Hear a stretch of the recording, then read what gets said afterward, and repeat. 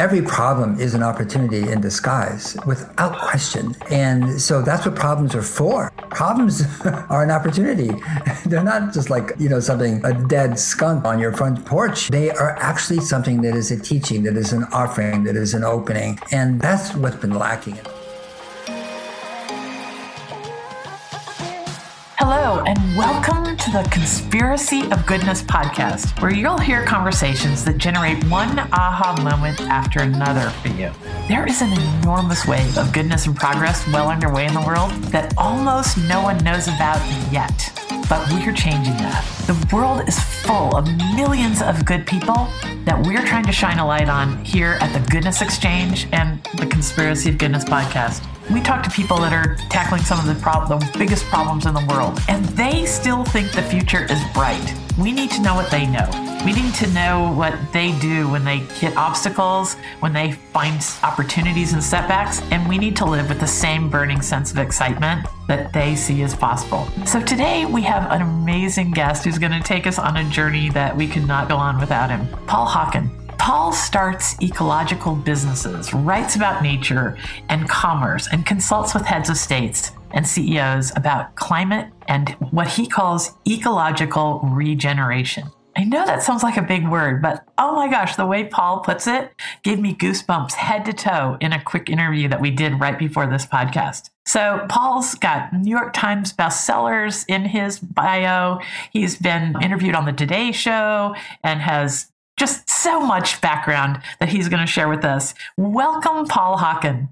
Okay, thank you, Linda, so much. It's a joy to be here. Everything you stand for and do is sort of, we're behind you all the way on your way of seeing the world. Well, I hope that I will turn countless people onto your work, because it's a shared future for us all that you're talking about. And you talk about it with such possibility, which is what we all need right now. We need opportunity thinking instead of threat thinking. And I know that you have come up with some really, like, a cascade of solutions. I mean, that in itself is a different way of thinking about problem solving. It is through the lens of solutions. Well, absolutely. I mean, the climate dialogue for decades, frankly, and to this day, has been very much, it arose from the science community, and the science community 50 years ago said, Houston, we have a problem, but it was forward. It wasn't that time, but it was say we're going to have a problem. And then as that voice became louder and more credible, not to say that science isn't credible, it is, but not until it's heard. And then then activists took it up, and they took the future existential threat mantra of science, which is this poses a future existential threat to humanity, to the living world, to civilization. Okay, so activists took that up, and then they added shame, fear, and guilt to that, which is we should be afraid of it. You should be tacitly, they're saying you should be ashamed. You're doing this and you're causing it. Don't you feel guilty? They wouldn't use those words, but that's essentially, knitted into the language as a way to motivate people. And of course, we know from neuroscience it doesn't motivate people whatsoever. And then today, what happened is we have what I call othering language, which is we are fighting, tackling, combating climate change. And the climate movement is full of jargon. It's full of acronyms, 1.5C, decarbonization, negative emissions, the UNFCCC, which sponsors the IPCC, which is like... And I'm telling you, 99 point whatever % of people are like, you lost me, 2 sentences ago, 3 sentences ago. People don't respond to that kind of language. And the thing is that the emphasis has been again and again and again, and still is, on the probability of what's going to go wrong, when and how it's getting wronger or faster than we thought it was before, which may, you were afraid before, be more afraid, in a sense, or be more concerned or whatever. And the way I look at it is the science is extraordinary. I mean, the IPCC, the Intergovernmental Panel on Climate Change, is a consortium of scientists from, I think, 170 countries. It could be more than that. I could be incorrect about that. But I mean, it's a collaborative science endeavor. It's the biggest human scientific project in the history of civilization. Okay. So it's not just like a group over there talking to each other. It's extraordinary. And the science is impeccable. But the problem with the science is it has emphasized the problem only. And so that has been picked up. So what we're full of in terms of the climate speak, the climate movement and activists is like we have problem. What we need to do is say, got it. Wow. Honor the science. Believe, it's not, I shouldn't say believe, but I mean, believe that we have created something, humanity, something that's extraordinary in terms of its scientific rigor. And then say, okay, what are the possibilities? Because every problem is an opportunity in disguise, without question. And so that's what problems are for. Problems are an opportunity. They're not just like a dead skunk, on your front porch. They are actually something that is a teaching, that is an offering, that is an opening. And that has what's been lacking. And so that's why a group of people I did, Project Drawdown and the book Drawdown, the most comprehensive plan ever proposed to reverse global warming. And it was 200 different people coming together. It was a collaborative. It was a small we talking to the bigger we. I didn't think this idea of a charismatic male vertebrate, knowing something, you listen up, I know you don't, just doesn't work anymore. I'm sorry, with all due respect to, those charismatic male vertebrates that are out there, that your day is over. And so it was very important that Drawdown came out of that sense of collaboration. We had researchers from all 6 continents, all major religions, all genders and same with Regeneration, which is the sequel to Drawdown. And Drawdown was very much about mapping, measuring, and modeling what we could do to reverse global warming. That's what Drawdown means. And I did it for 2 reasons. Number one is because we had never named the goal. We were still talking about mitigating. What does mitigating mean? It means reducing the pain of something, or tackling or combating or net zero at some future date and so forth. But I'm going, well, what's the goal? The goal is to reverse it, to reverse, the thing that are causing global warming, to bring it back to a state of climatic stability, which we had for so long. But Drawdown was very much about what to do. And we did map, measure, and model it, with exquisite analytics and so forth from people who really know what they're doing. And Regeneration was always the sequel to Drawdown. And Regeneration is like, yeah, okay, but how can we get this done? How do you do these things? Not what to do, but how to do it. And so that's the difference between the 2 books. There's more to it than that. But, that's sort of the way I look at the situation, which is we have to change the conversation. If we're not changing the conversation, we're going to get the same result. Oh, that is so true. And I think people are message weary when it comes to the problem. I interviewed Nate Robinson. He is the scientist. Remember in 2015 when this marine biologist pulled a straw out of a sea turtle's nose, and that began the whole war on single-use plastics? Nate and I spent 2 minutes talking about ocean plastics. Everybody knows that's a huge problem. What I wanted him to talk about was solutions, like what is the everyday way of being that is compatible with the future we all want. Yeah, absolutely. I mean, there are so many for and nonprofit organizations right now addressing it, which we don't hear about. And a lot of them be the first to say, like, we're not sure we have the solution, but this is where we're going. There are companies like Mori, MRI. You go to the website, look what they're doing. And they have a very, very safe coating for food that prevents oxidation and then disappears right away when you use it, cook it, whatever, so that you eliminate plastic in the packaging itself. You just use paper. They are making sheet plastic. I mean, they're not selling it yet. There's still years of development to go. But I mean, plastics made of fungi, that are clear, just like saran wrap and all that sort of stuff, that just absolutely dissolve and fade away in the environment. There is the Plastic Drawdown group, which came out of Drawdown. I mean, which is really, they signed an agreement with the Seychelles just, I think, a month ago, or this month, maybe in January, with the president of the Seychelles, a program to completely reduce plastic use and eliminate single-use plastic in the Seychelles. And now that they have 1 country that are doing it, they're saying, now we need 10. Let's go to 10 countries. We did 1 country successfully. And in using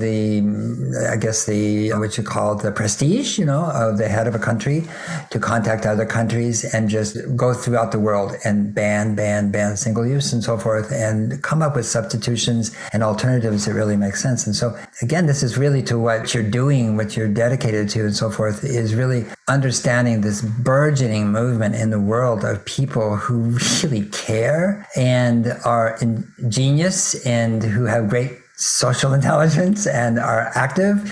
And, from 10 to 80, every age group and gender and ethnicity and around the world are waking up, and they got the message and they're applying, they're caring. That is, they care about their future, their family, their community, their place, their culture, all the things that live there besides them that are human beings and so forth, and they're acting on it.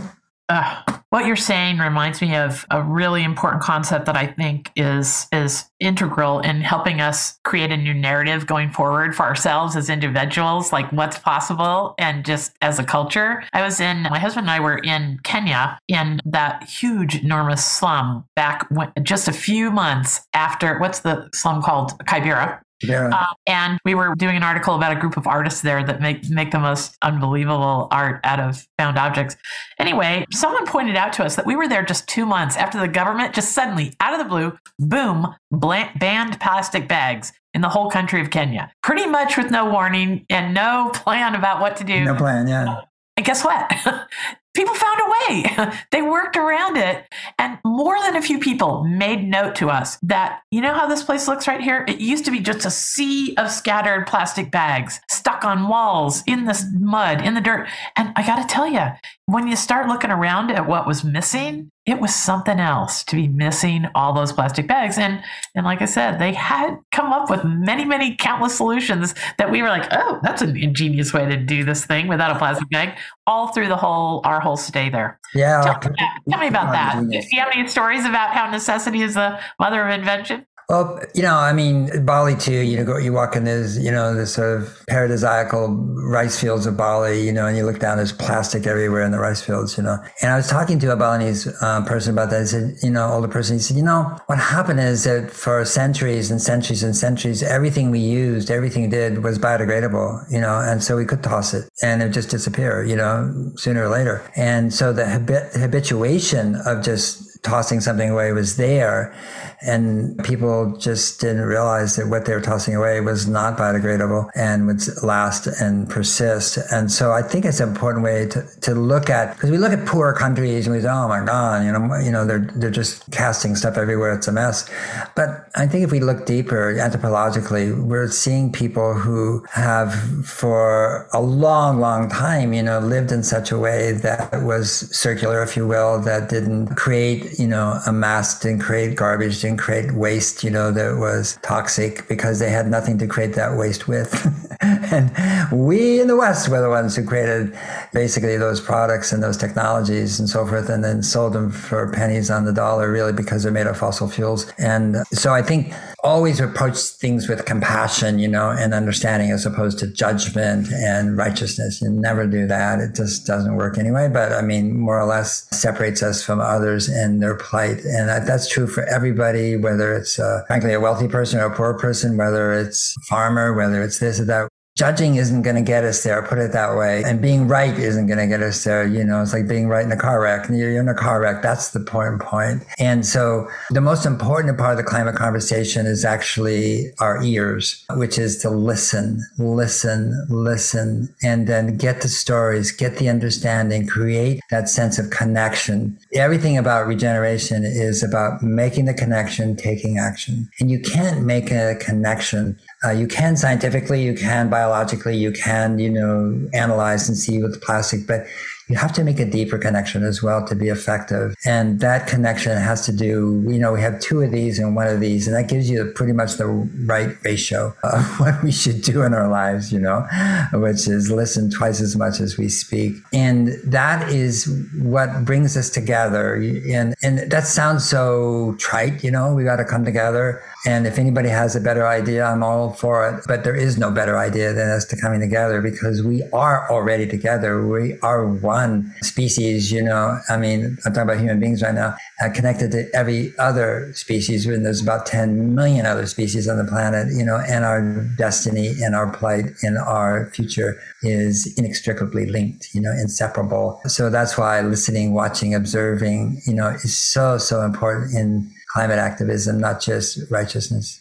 Okay, so the righteousness comes to something I've really been paying attention to lately. I've really been trying to give my attention to the thoughtful, measured, helpful voices. Because that zeal thing seems to be what triggers me to just turn off the news or turn off the this or tune out. And I know that tuning out the news may be positive on one side, but not knowing about the world is not the answer long-term wise. And so I want to hear your thoughts about how we find the trustworthy measured voices on climate change. Well, I think it goes right back to understanding ourselves, and all of us respond to something that comes from somebody's heart. Our heart responds. It cannot respond. It just does. It bypasses all the programming that we've had in our education, in our acculturation, in our advertisements, in the way we are just hounded by our society to be different, to buy more, to do this. And all those things are ignored by the heart.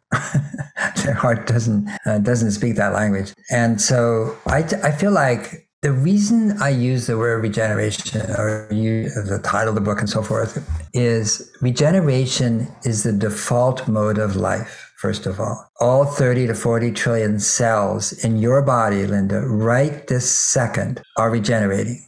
There's 400 million activities going on in every cell every second. All right, in every cell. You multiply that times 40 trillion, and you have more things going on in your body every nanosecond than there are stars in the universe, okay? Darwin actually predicted that. And so that's us. We are a walking, talking, regenerative piece of protoplasm. I mean, that's why you can hear me. That's where I can see you. That's why we can talk. All of us are the same that way. So we are innately regenerative. Okay. Next, every time we care for something, ourselves in the morning, take a shower, brush our teeth, whatever, our children, our elders, our pets, our community, our friends, our family, when we pray at church or a synagogue or a temple, all that caring that we evince and show and manifest on a daily basis is regeneration. That is regeneration. We're addressing ourselves to life itself. And so forth. So in everything you see outside, everything that walks and talks and buzzes and grows and is green and this and that and swims, is regenerating. All right. That's what it's doing. It's the default mode of life. So when we think of regeneration, it's innate to us as opposed to, we have to tackle climate change. Give me a break. What does that mean? It's like, what? And it just is confusing, And of course, people know about solar and EVs and recycling, and they understand that. Most people do, but still, it's so abstract. And so when we take that language, and we use war and sports metaphors to talk about something that is absolutely scientifically incorrect, which is that we're going to tackle climate change. First of all, you're othering it as if climate change is out there somewhere and you can find it and you could go tackle it, son of a bitch, come on. Well, that language is just so bizarre. The second thing about that is that we can do anything about climate change, by going at it. And the thing is, the climate is supposed to change. If it didn't, we wouldn't have seasons and water and glaciers and rivers and fish and hummingbirds and honey and food. The beauty of all the species in the living world is because there's a changing climate. All right. And so you can't fight, tackle, combat change. The climate is perfect every second. It's perfect. How could it be otherwise? Nature never makes a mistake. And we are causing those changes. And so this is what we have to look at. And it's not about combating and tackling and fighting each other. Not at all. It's upside down and backwards. It's not about othering other people or cultures or races or genders or sexual preferences or religions. It's not about othering. That's the cause. Othering the world, seeing oneself or one's culture, one's tribe or one's class or whatever as better and different than other is the cause of global warming. So we can't use that language to address it. And that's why regeneration is such an important word and concept, because it has such big arms, It's like it holds everything. It is compassionate. It's kind. It happens anyway. You might as well go with the flow, because if not, you're dying. But even life and death itself is part of regeneration, and so forth. So when we talk about regeneration, we're coming home to this heart. We're coming home, instead of being sort of bedeviled or confused or stressed by a set of operating instructions. Do this and do this and do this and do this and make sure you do that. Don't do that, and so forth. Not that those things are incorrect in their intent and purpose, but the fact is we need to come from source, and source is right here, our heart, our caring for each other, the future, others, our pets, whatever it is, all the things that it is, and so forth. That is where the impetus to reverse global warming comes from, and it can't come from any place else. Oh, that is so well said. I want people to know that I've now taken already almost 3 pages of notes. So if you see me writing away, that's as fast as I can, keeping track. And that reminds me that we are going to, both my producer and I are keeping a track of wonderful things that Paul's reminding us of, because I kind of feel like you're reminding me of things that I should or did once know, just in my heart. And so we will have really good show notes of Paul's comments. Know that. But that's what I'm working on when you see me looking down. Okay. So I want to run something by you that kind of connects with something that we've done a fabulous interview with Dr. David Cooperrider, who is in charge of the other AI, Appreciative Inquiry. Do you know Dr. Cooperrider? Yes, I do. I mean, I don't know him as a friend, but I know him as a scholar. Oh, he is super. He's just a super guy. We've been kind of two ships passing for years, but we finally spent quite a little time together. And then I did an interview. We had a nice long conversation one day, and then I did a great interview with him that was just mind-bogglingly open. It felt like an opening.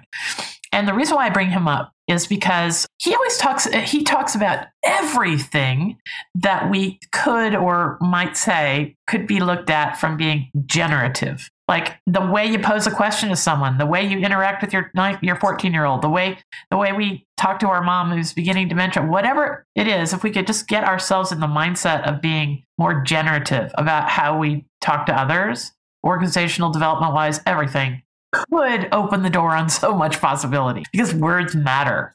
So tell me about, because I see what you're doing as the step past that. Okay, so once we get our mind in the right place about wanting to come together and generating a new world, then we start working on the regeneration part. Talk to me about this whole concept of generative, regenerative, because I think that's a word that doesn't come up in ordinary conversation around the water cooler. I don't make any distinction between generative and regenerative, because generation is always generate. I think regenerate came from the idea of something where there's been loss, and it's used in a lot in the Christian tradition, in the United States, in fact, when we got our URL, regeneration.org, and it's this interesting story because so many people wanted that URL and nobody knew where it was. And one of our directors, Julia Jackson, said she has our family winery, and said, we have really good lawyers. They can find URLs. They're really good at it. Or who owns them? You can see it that it's owned, but you can't find out who owns it. And we found out it was Michael Dell at Dell Computer. And so we contacted him, or not him, but his lawyer, whoever, and they just blew us off. And I said, okay, that didn't work. And then I would happen to be in Bozeman, Montana, and with some friends up there who have a ranch, and I mentioned it to them, and they said, oh, well, our good friend out here in Bozeman, actually was Michael Dell's mentor. Really? And so you want to meet him? I said, yeah. And he's like 80 or something. And so we met him, and he listened, and he said, write me a 200-word letter to Michael Dell, not 201 words, because he won't read it, 200 words. And it said who you are, why you want it, what you can do with it. And so I wrote that on a Thursday in Montana. And then Monday we had the URL, and they didn't even know why they had it. They had it for 12, 13 years. They just had it, stashed away. But we got so many inquiries once we were up, from Christian organizations who use regeneration as a way of helping people who've lost their way, so to speak, addicted or have engaged in behavior that's really inappropriate or basically have gone away from themselves. It's not just away from Christianity, it's away from, and doing such beautiful, wonderful work. And I appreciate what they're doing as well. And so we're now in mutual appreciation, but we're not giving up the URL. Because regeneration, it applies to everything. It's not just nature. It's not just biology. It's not just ecosystems. It is all that for sure. It's not just the oceans and forests and grasslands and so forth. It is society. It's people. It's culture. It's our children. It's like how we relate to each other. It's about the inner city, not just the outer lands. And so it is, like I say, it applies to everything, And so Dr. Cooper-Ryder's thinking about regenerative, teaching us how to speak and inquire that way is so important, because that draws out that entity, that draws out that energy and that understanding from the other person, from the person who's responding. Questions that are frankly confrontive, or most questions are statements in disguise, and people are not stupid, and they can hear the statement underneath the question, which is, you're making me wrong with your question. And that's not generative, that's degenerative. And I think on a larger level, although it sounds like it may be a shift, but I want to go back to regeneration, because if we step back and look at, well, who are we? What do we do? What do we buy? What are we creating? What are we investing in? Look at the whole economy, this incredible world economy that we've created. It is without exception extractive, and this is not the first time that observation has been made, but basically every supply chain, wherever you go, whether it's a service or a product, you find us taking life. We are taking life to make something, to do something, to provide something. And taking life is harming life. You're not just taking it and putting it from one jar into another. You are actually taking the life out of something. And so you're harming it or you're killing it. And so there's less and less life on the planet, less and less. So what we know, and especially in the last year or so, from the fires, from the droughts, from just the extreme weather, from the weirdness that we're seeing, in terms of our interaction with the weather and climate and so forth. I mean, migration, and it's just, last year was very much a year when climate became something, and global warming changed from being conceptual, like I understand, to experiential, or vicariously experiential. And that shift is so important, because I remember when I was at Stanford Research Institute a long time ago, 45 years ago, everything I learned about climate at that time in climate science, we knew then, and it's true now. I mean, we knew the basic mechanism of it and so forth, but all of us were sort of aware that, people probably won't change until this is experiential. They're not going to change because they know it here. And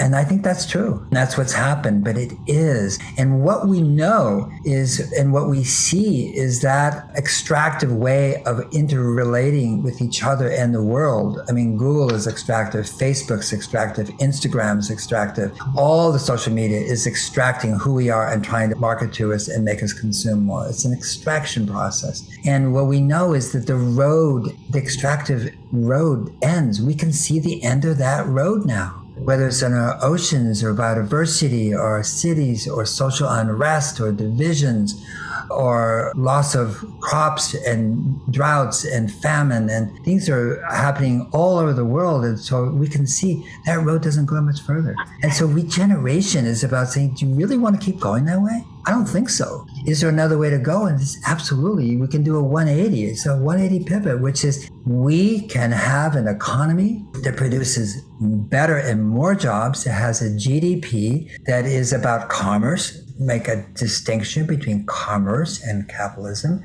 that has commerce that's robust and innovative and imaginative, that creates more life instead of less. That's what we're talking about. Can we do things that create more life after all is said and done, or less? So when you look at regenerative agriculture, it's about creating more life in the soil than when you started, in the spring. By the time next spring comes, there's more life in the soil. That is measured by carbon, but the importance is life itself, because life creates life, and the conditions for life.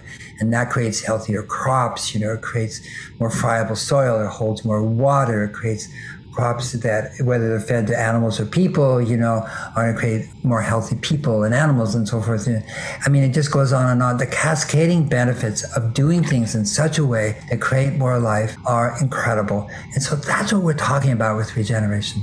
Okay, so this is fundamentally the difference in this sort of way we go about looking at the future and what's possible is that in a regenerative or generative way of thinking, we're going to look for all the opportunities. And that's instead of looking at it from the threat. Because I think one of the things that you said earlier that I wrote down was that so much of what's been said about climate change or the things we need to do come from a position of shame, fear, and guilt. Ugh. With all that opportunity that you just described pretty succinctly in commerce and all the things that can be done going in the right direction, why we rest on this shaming each other, I don't know. Because like you pointed out, it doesn't work neuroscience-wise. But let's get to talking about a lot of this opportunity that you see and your cascade of solutions and so forth. We're going to take a break. And when we come back, we're going to have Paul be very, very additive to our lives and help us be a part of a future that we all want. We'll take a break. Dr. Linda here. If you are hoping the world is a lot better than what we see on the news and social media, and if you've been overwhelmed by the misery and negativity coming from the screens in your life, I've got a wonderful connection for you. What I've learned after almost a decade of curating the internet for insight and innovation is that there is an enormous wave of goodness and progress well underway in the world that almost no one knows about yet. And that's what led me to create this podcast. And then I co-founded the Goodness Exchange. The Goodness Exchange is an amazing place on the internet now where you can enjoy unlimited access to hundreds of articles that give you a more complete, positive perspective about the state of the world. You can listen to exclusive bonus content from this podcast with our guests who are knee-deep in solving some of the world's most vexing problems, and yet they still think the future is bright. We need to know what they know. And at the Goodness Exchange, you can explore a feed of exclusively good news and recommended other kinds of content created by the Goodness Exchange community. No one with good ideas and good intentions need feel alone again. You are right to hold out hope for humanity. Millions of people are out there creating a better world, and we have created a gathering place for all that wonder. Who knows what's possible now that there's a place on the internet created to bring out our best impulses and our collective genius. To explore the home for goodness on the internet, visit goodness-exchange.com/membership. Thanks. Okay, we're back. So let's turn our focus on a couple concepts that I have found personally so awe-inspiring. Any way I can connect to these concepts, I try to. So, Paul, talk to us about this whole concept of rewilding. Well, there is an article, or not an article, but I mean a passage, or gosh, not even a passage, but a piece by Isabella Tree in Regeneration. And she and her husband, Charlie Burrell, inherited on his side a family estate.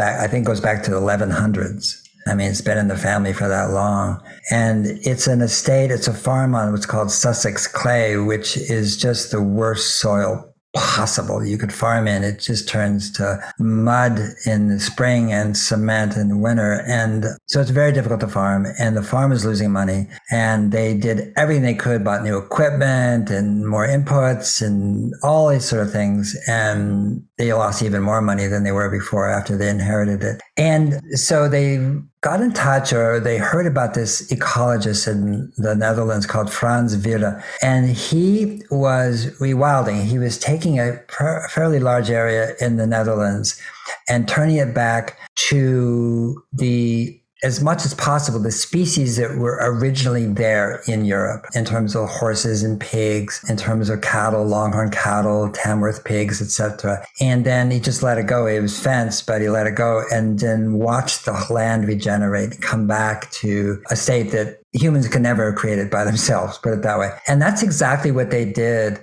with their estate in Sussex. And so they did that. They took down all the fences in between. They ring fence it. They brought back these closest relatives to the oryx, and the other, ancient animals that, basically populated the UK and Europe, and then just watched to see what would happen. And it was so fascinating for them, and everything started to change. And at first, their neighbors were outraged, because it looked like crap, and they were used to farms and perfectly clean, and you could see things in rows, and everything was like impeccable, and but not really. It was dead. That's death.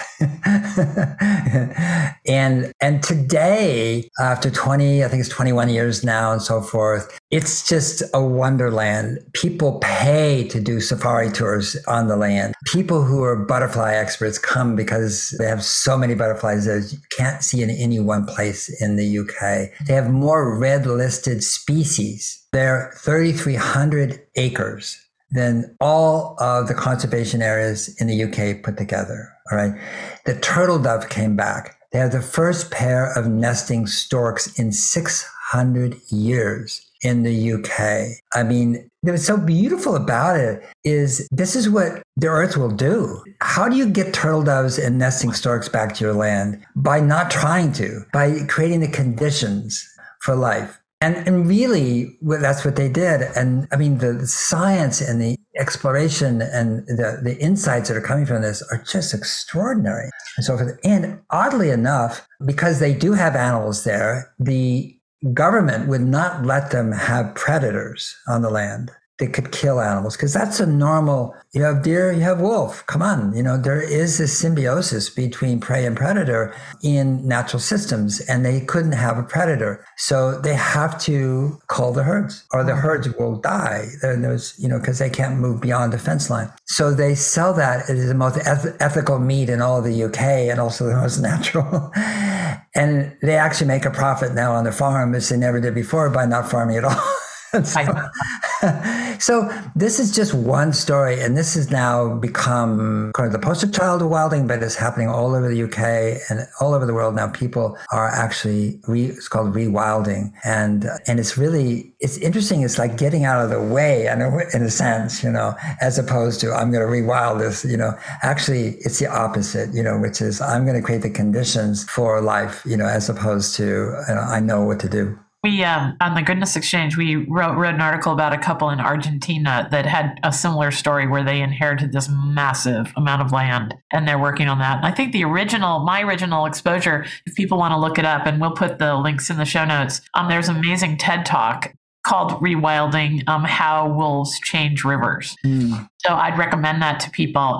It's a story of when wolves were reintroduced to Yellowstone, then the whole of the ecosystem regenerated. And it was because of a level of fear. And that's the prey animals need to have, or they just eat everything clean down to the ground. And that brings me to another subject that I want you to comment on. Even last night, I probably watched it for the third or fourth time. I watched a wonderful PBS documentary. I think you'll look it up. We'll put it in the show notes. It's about keystone species and the advent of that whole realization of how seriously things are connected. Back in the 50s, 60s, and 70s, they took 6 scientists who actually produced our notion about how things are connected and how systems actually work. So talk to me about keystone species. You mentioned they had to cull in that particular example because predators turn out to be pretty integral to the way things keep going. Yeah, I mean, every system, forest, grasslands, forestlands, oceans, every ecosystem in the world has a very complex relationship between, frankly, who's eating who. Even soil, if you look at soil, what makes soil dark and rich? It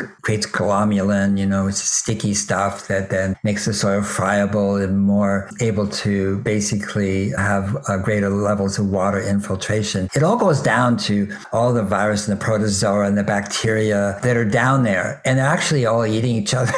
And so what happens is the carbon chains get longer and longer and longer. And so they're eating things that have more and more carbon, and that carbon is dark, and so that's what's happening in the soil. When you see soil that's all rich and dark, it's because there's been a lot of digestion. There's a lot of eating going on down below. And worms are involved, of course, as well. And so the concept of keystone species is so interesting, because basically a keystone species is a species that when it lives and acts and eats and naturally, so to speak, that it creates more life for other species. So it's not intentional. It's not like a wolf saying, I'm going to, create a great park. It's just eating basically elk.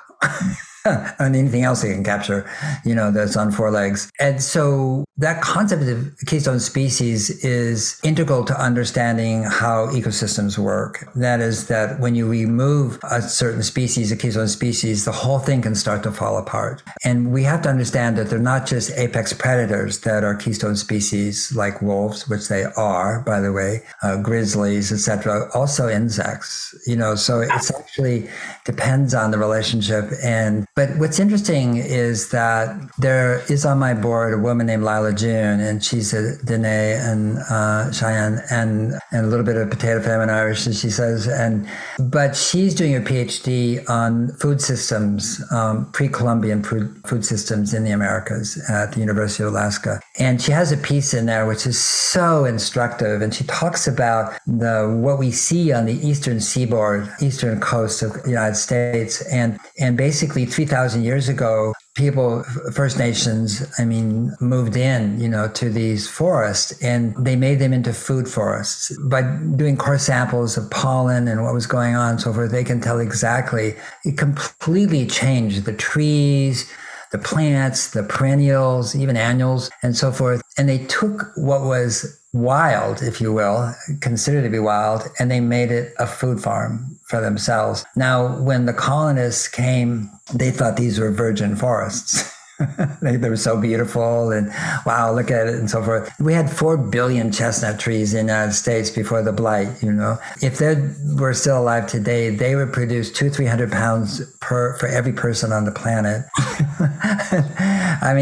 So these were very rich and so forth. What she was saying is that the Native Americans were keystone species. That's what they were doing. That we as people, indigenous people around the world, I'm not indigenous, but I was once, of course, we all were genetically in some way or another form. But that's how they did. They created more life for those who followed. That's the 7th generation. There's a beautiful piece by Hindu Umaru Ibrahim, who is a Woodian Chadian pastoralist woman. Okay. And her mother sent her to school, which she was ridiculed for, because you don't do that when you're a pastoralist. You're going 1,000, kilometers every year back and forth with your cattle. You don't send your daughter to school. And she became an expert in geospatial mapping and so forth to help her people, the other pastoralists, to know where to go when. And so the fodder was there, the water was there, etc. Anyway, she said something that was so important. She said, yes, we think about when we make decisions 7 generations ahead. Okay, that is keystoning, right? 7 generations ahead. What impact will it have on the next and the next and the next and the next? And so, but the reason we can do that so well, I don't think she used the word well, but the reason we can do that is because we have a perfect memory of 7 generations ago. We know what happened. And so they see themselves right there as between the past and the future. And what is your responsibility? Who are you within that culture, to carry on that tradition? And so it's so different. We have 7 generation as the name of a toilet paper. Talk about cultural appropriation. God, it's just, don't buy it, and tell them, no, stop, change your name. That is so stupid. And I know the intention was good, but it was, this idea, the song lines in Australia, we know about them, and we know this 50, 60,000 year old culture of so-called Aboriginals, but different tribes and cultures and so forth, going along the song lines, going from west to east, and stopping and singing songs that changed what were in the songs. What are they singing about? They're singing about that place. That song teaches you what that place is, what to eat there, what not to do, how to leave it better. for the people who come in the song line after you, and so forth. So we inherited a planet with 5,000 indigenous cultures who were practicing that, and they were keystone species. And there's no reason why humanity can't become a keystone species again. Okay, so as we wrap up this conversation, our minds are expanded. What do we do next, Paul? This is the thing about big, expensive conversations that I find a little bit hard in the world of making the world a better place, is people create all this stuff and make all these observations, and then we need to know what to do next. So we do. Yeah, I agree. And that's really what Regeneration is about. The most important part of the book is the website, not the book. I'm a writer saying, look, you can go right to the website. If the book points to it and inspires you to get to it, hallelujah, but you can go right to the regeneration.org. The most important about regeneration.org actually is Nexus. Nexus, and it says right at the outset of when you open up the URL, says Regeneration is the world's largest listing and network of climate solutions and how to get them done. That's what we all want to know. How do we get this done? And so when you look at Nexus, Nexus is a description of the solution from the point of view of agency. That is to say, okay, here's the problem, one sentence, got it, here's what it is, now this is what you can do as an individual. And the thing is that we have to understand that an individual doesn't exist. And I say that in the sense that we're all part of networks, we're all part of community, we're part of family, we're part of companies, we're part of, neighborhoods and so forth. We don't exist as an individual. It's just a delusion we wake up with every morning, and we have to shake it off and then function as a part of humanity in whatever way we do. And so Nexus has what you can do as an individual for sure in your home and so forth, but then what you can do as a family, as a neighborhood, as a community, as a city, as a town, as a college, as a church, as a synagogue, as a classroom, as a company, as a county, as a province. It just goes on at all these levels, who you can influence, in terms of governance. And these are things that you can do to influence, or policy things that need to be adopted or not to be undone in some cases. In some cases, it's who are the bad actors? Who's screwing the pooch here? Who's causing deforestation? JBS, the beef company in the Amazon, and so forth. And it's probably being served at your college. You might want to talk with JBS about what you feel about that. And this is for the boreal forest and for the Amazon and so forth. And so you have this amazing kind of splendid and broad and deep and diverse sense of what's happening in the world. Who's doing it? The NGOs. Who are the good actors? Here's the great videos. Here's the great articles. Here's the great books on this. You want to learn more and so forth. So you find something like degraded land restoration or insect, extinction, and it's like, I'm really interested in that. You know what to do. You got the problem statement. Boom, one sentence. Understand, and the rest of it is all about what you can do. And I would like to share something because I just wrote a piece about insects, and I feel like, we are losing our insect population so fast. It's just mind-bendingly frightening. Okay. Well, what does that do to frighten the heck out of somebody? It's not that helpful. So what I've done is definitely talk about the importance of insects, and also I'll send it to you, by the way, before it's published, draft form of it, so you can have it, Linda. But what I say is that decline, the insect apocalypse, what it's being called, was discovered by a society of amateurs in Krefeld in Westphalia, Rhineland, in Germany, who've been since 1905 been collecting insects and then putting formaldehyde, putting a pin through them and identifying them.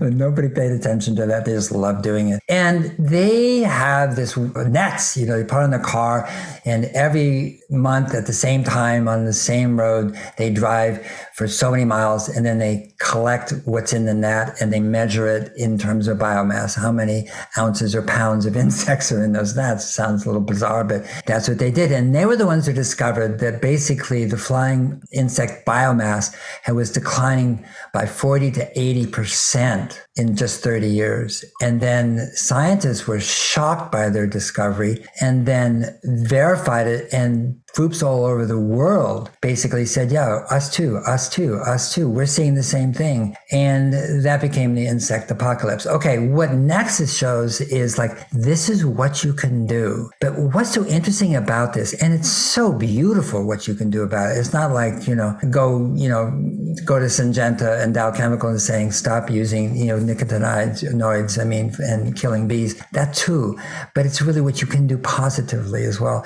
And here's the beautiful thought part about it. These were amateurs who discovered it. Okay. What does amateur mean? It means the one who loves. That's amateur. That's French. I studied Latin for 4 torturous years, And amateur is the root of amateur. It means lover. Okay. And so these are amateurs. And why did they discover this? Why? Because they loved what they were doing. And Linda, when it comes to planet saving and climate reversal, global warming reversal, we are all amateurs, all of us. And the path forward is about falling in love. And this cascade of solutions that are in Nexus is, where do you respond? Where does your heart, light up? That's what you should do. And that's what you can do. And that is what's going to have the most profound effect and impact on reversing global warming. And so it's really, again, as I mentioned at the beginning of the conversation, it comes right from the heart, and all amateurs. And we just want to acknowledge that and regale ourselves in that, no one knows exactly what to do, but we do know what to do when we come from our heart. And we come from that space where we love, and we're all lovers in one way or another and so forth. And really, regeneration and the climate crisis is asking us to fall in love with the world, which we may have fallen out of love with and so forth. And it is not a curse. It is a blessing. The changes we're seeing in weather is an offering. It's a hint. It's feedback. It's our mother asking us to respond, to actually become who we truly are and come home. So this is a great spot to wrap up our conversation and really pick it up from here, because I love this notion. It's all about falling in love again. I see that when people feel hopeless, they tend to get into, and this is all of us, me too, some days, you tend to get into I'll get mine first. I once had a really, really important thought leader in Haiti explain to me why corruption happens at the government level so easily in places like Haiti. And he said, Linda, they've given up hope on their community.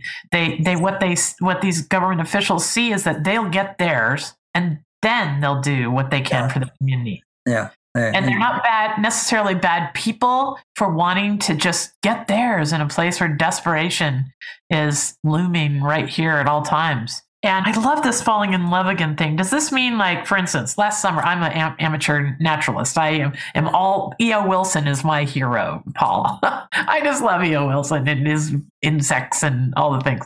So last summer, I noticed that we had kind of a silent spring. We had a giant pond in our front yard, and we're all about the frogs. I even have a little recorder that I can call in certain frogs and so forth. And last summer, and we live in northern Vermont, that's pretty ecologically sound. Now, if I'm falling in love with my frogs and want to be a part of change and solutions, does this mean I find out who's doing frogs in Vermont and call them up and say, hey, what's going on with the frog population? Because I've been keeping track of it for 30 years and something's changing.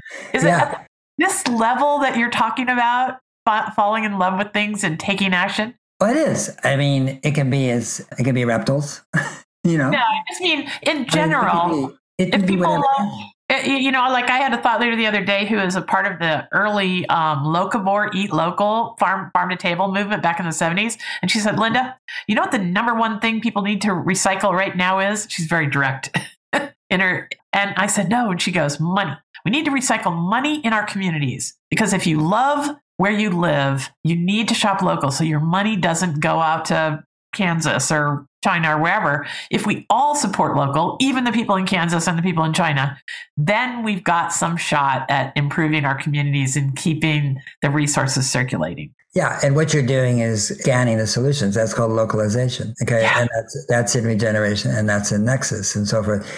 But rather than just spend locally, when in Nexus, and I don't think the localization thing is done yet, but it's being worked on and so forth. Michael Schumann's work and others, is all the different ways in which you can engender that so that it is the natural outcome of a community as opposed to exporting your capital, which is what we do. Every community basically has its, wrist slit in warm water. When it comes to capital, it ends up in London getting the LIBOR rate that night when you've gone to a big box retailer, and you go, what happened? And why are we getting poorer here instead of, and that goes to localization. So I think the thing is that when I mean falling in love, I mean, be an amateur, there's what do you care about? That's all I'm saying. And what you care about is what you learn about, what you know about, what you can share about, what you can be most effective at. And when I wrote Regeneration, I very easily could have said at the outset, it's all connected, which is it's a truism. It's true. I mean, but it's a cliche. It's all connected, thank you for sharing. And what I is no question, it's true, but it doesn't move the needle, it doesn't move the ball down, nothing, it's just like, and what I did in the book is in the piece after piece after piece is made connections that people might not have understood or known about, and like, who knew? And wow, that's connected to that. And so that what I try to do is create this spaciousness for people to change their mind. My job is not to change people's minds because I can't. It's hard enough to change my own mind, for goodness sakes. And so what you do is create the conditions in which people can change their own mind. And that's true whether it's in any venue, any situation, certainly in the book and so forth. So that at certain points, I'll be reading the book and say, gosh, it looks like it's all connected. Like, it's like bingo. And now they know it because they have come to it. They've emerged to that. And that's so important that we create those conditions, the thing that, how to change yourself when you're worried and stressed and you go, oh my God. And I do have, my elderly mother is going into dementia and I have this and I have a kid who's doing that and this and that. And you go, I can't do anything else. Okay. I can't take on anything more. And the thing about what we know about the human mind and how it works is that our beliefs do not change our actions. This is from Andrew Huberman at Stanford University, a neuroscientist. And that's the myth. And if we believe something that it'll change, our actions, it's not true. Our actions change our beliefs. It's the opposite. So what you want to do is just do something. Just do it. Don't think it through. Don't outthink it. Don't outthink yourself. Just do. Small, incidental, whatever you think it is. Just do it and do it and do it and do it. And you start to change. And when we act, we change the beliefs of people around us. So action is where it's at. It isn't in words. It isn't in concepts. It isn't in, obviously we talked about earlier, in, hectoring people or browbeating them, into action or doing something or caring. It's there. That caring is there in every person and so forth. It's creating those conditions. But as an individual, if you find yourself stuck, and frozen or immobilized, by the enormity of this problem, forget all that. Just do something. And don't think about scale. Don't think about whether it'll have an impact or be important enough. Start doing something. That's what you did, Linda. That's what you did. That's why you're doing what you're doing right now. Where did it start? Where was that moment? What was that? I mean, everybody's the same that way who's active in this movement and so forth. And one thing leads to another. And it's how we come alive, in a situation where 70% of our children, that is youth, 16 to 24, are literally depressed. And they're depressed because they're coming into a world that has been created by their elders or by other generations that actually has no meaning. And they don't have any purpose and they don't know what they can do and so forth. And, that's going to be effective. And of course, that's depressing. Of course, they're right. They should be anxious. And what anxiousness and stress teaches us is act. Stress is there. It's a human emotion. It's there for a reason. It's not there by accident. And it's saying, do something, act. And that's what all of us have to do if we want to move away from that sense of paralysis, that anxiety and depression give to us. And by creating a world where we are acting, we create a world where youth can find meaning and purpose and dignity in the life that they're going to lead for decades to come. That's just some beautiful stuff there. Let's see. I started somewhere back about 15 minutes ago.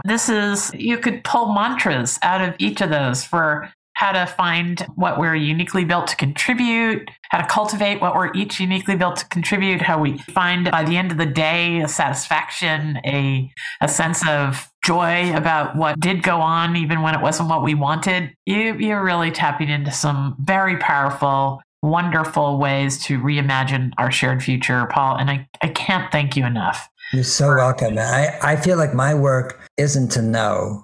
My work, both Drawdown and Regeneration, is actually a hold up a mirror to the world and say, we do know. And to reflect back to the world who we are and what it is that we can do, and to come to understand that when you have unreasonable goals in your life, everything opens up. Your imagination, creativity, innovation, your brain, your nervous system just explodes in possibilities. And when you have very reasonable goals, basically they're reasonable because you already know how to do them and nothing really happens to your brain. And so the pathway in the future for each of us, is to light up that imagination of what's possible and who we are. Yeah. One of the people that I've spoken to, I gotta look this up because I quote them all the time, says that the biggest problem with most problems is that they just haven't received enough imagination. Right. Yeah. And that's right. Every problem is a solution in disguise. Yeah. I mean, and let's look again. I could give you, if we had another hour, I gave you a whole bunch of examples of this, sometime, where you have an intractable problem or this or that. And then the solution that's been discovered, whether it's technical or practical or, social or biological or whatever, is like, oh my God, so ingenious, so wow. And it's just about really looking at it, usually from just changing your perspective, and part of the way you change your perspective is to look at a problem in a way as an opportunity, as possibility, as opposed to something that is inevitable and unchangeable, immutable. And when you get out of that frame, your mind then looks at it from a completely different point of view. All right. So let's make that date. I would love to talk to you again and have you tell us stories of examples of intractable problems that have been solved in the most ingenious ways. Yep. Okay, let's make that date. After we finish here today, I'll have my producer, Brittany, connect us, because that's where I get my energy to keep going, is that I can think of hundreds. At the Goodness Exchange, people are going to find 1,000 articles about people who came up with the most ingenious ideas. And that is what makes me think I can find that same resource in myself. Yep, absolutely. Yeah. Okay. We're going to make that date. I can't thank you, Paul, enough for coming and starting this conversation with us. We're going to continue it. Folks, anything that you've heard us talk about is going to be in the show notes. There are links to the things we both mentioned. And remember to check out the Goodness Exchange and join us in a place where we are all trying to come together and elevate what's right with the world. To quote DeWitt Jones, do you know Nat Geo photographer DeWitt Jones, Paul? Yeah. Celebrate what's right with the world. Now, there's a TED Talk that'll change your day. So we will just have a pause here and we will chat again soon. People should look for that podcast interview. And thank you so much for opening up a world of possibility that we all will share some brighter version of our future together. You're so welcome. And thank you for everything you're doing. Thank you so much for the Goodness Exchange. All right. Well, great. Okay. So I hope these connections to goodness and progress carry you through your week, and you'll start finding all the wonder that Paul and I have been talking about for the last hour. Thank you, Paul. Have a great day. Okay. Bye-bye. Thank you so much.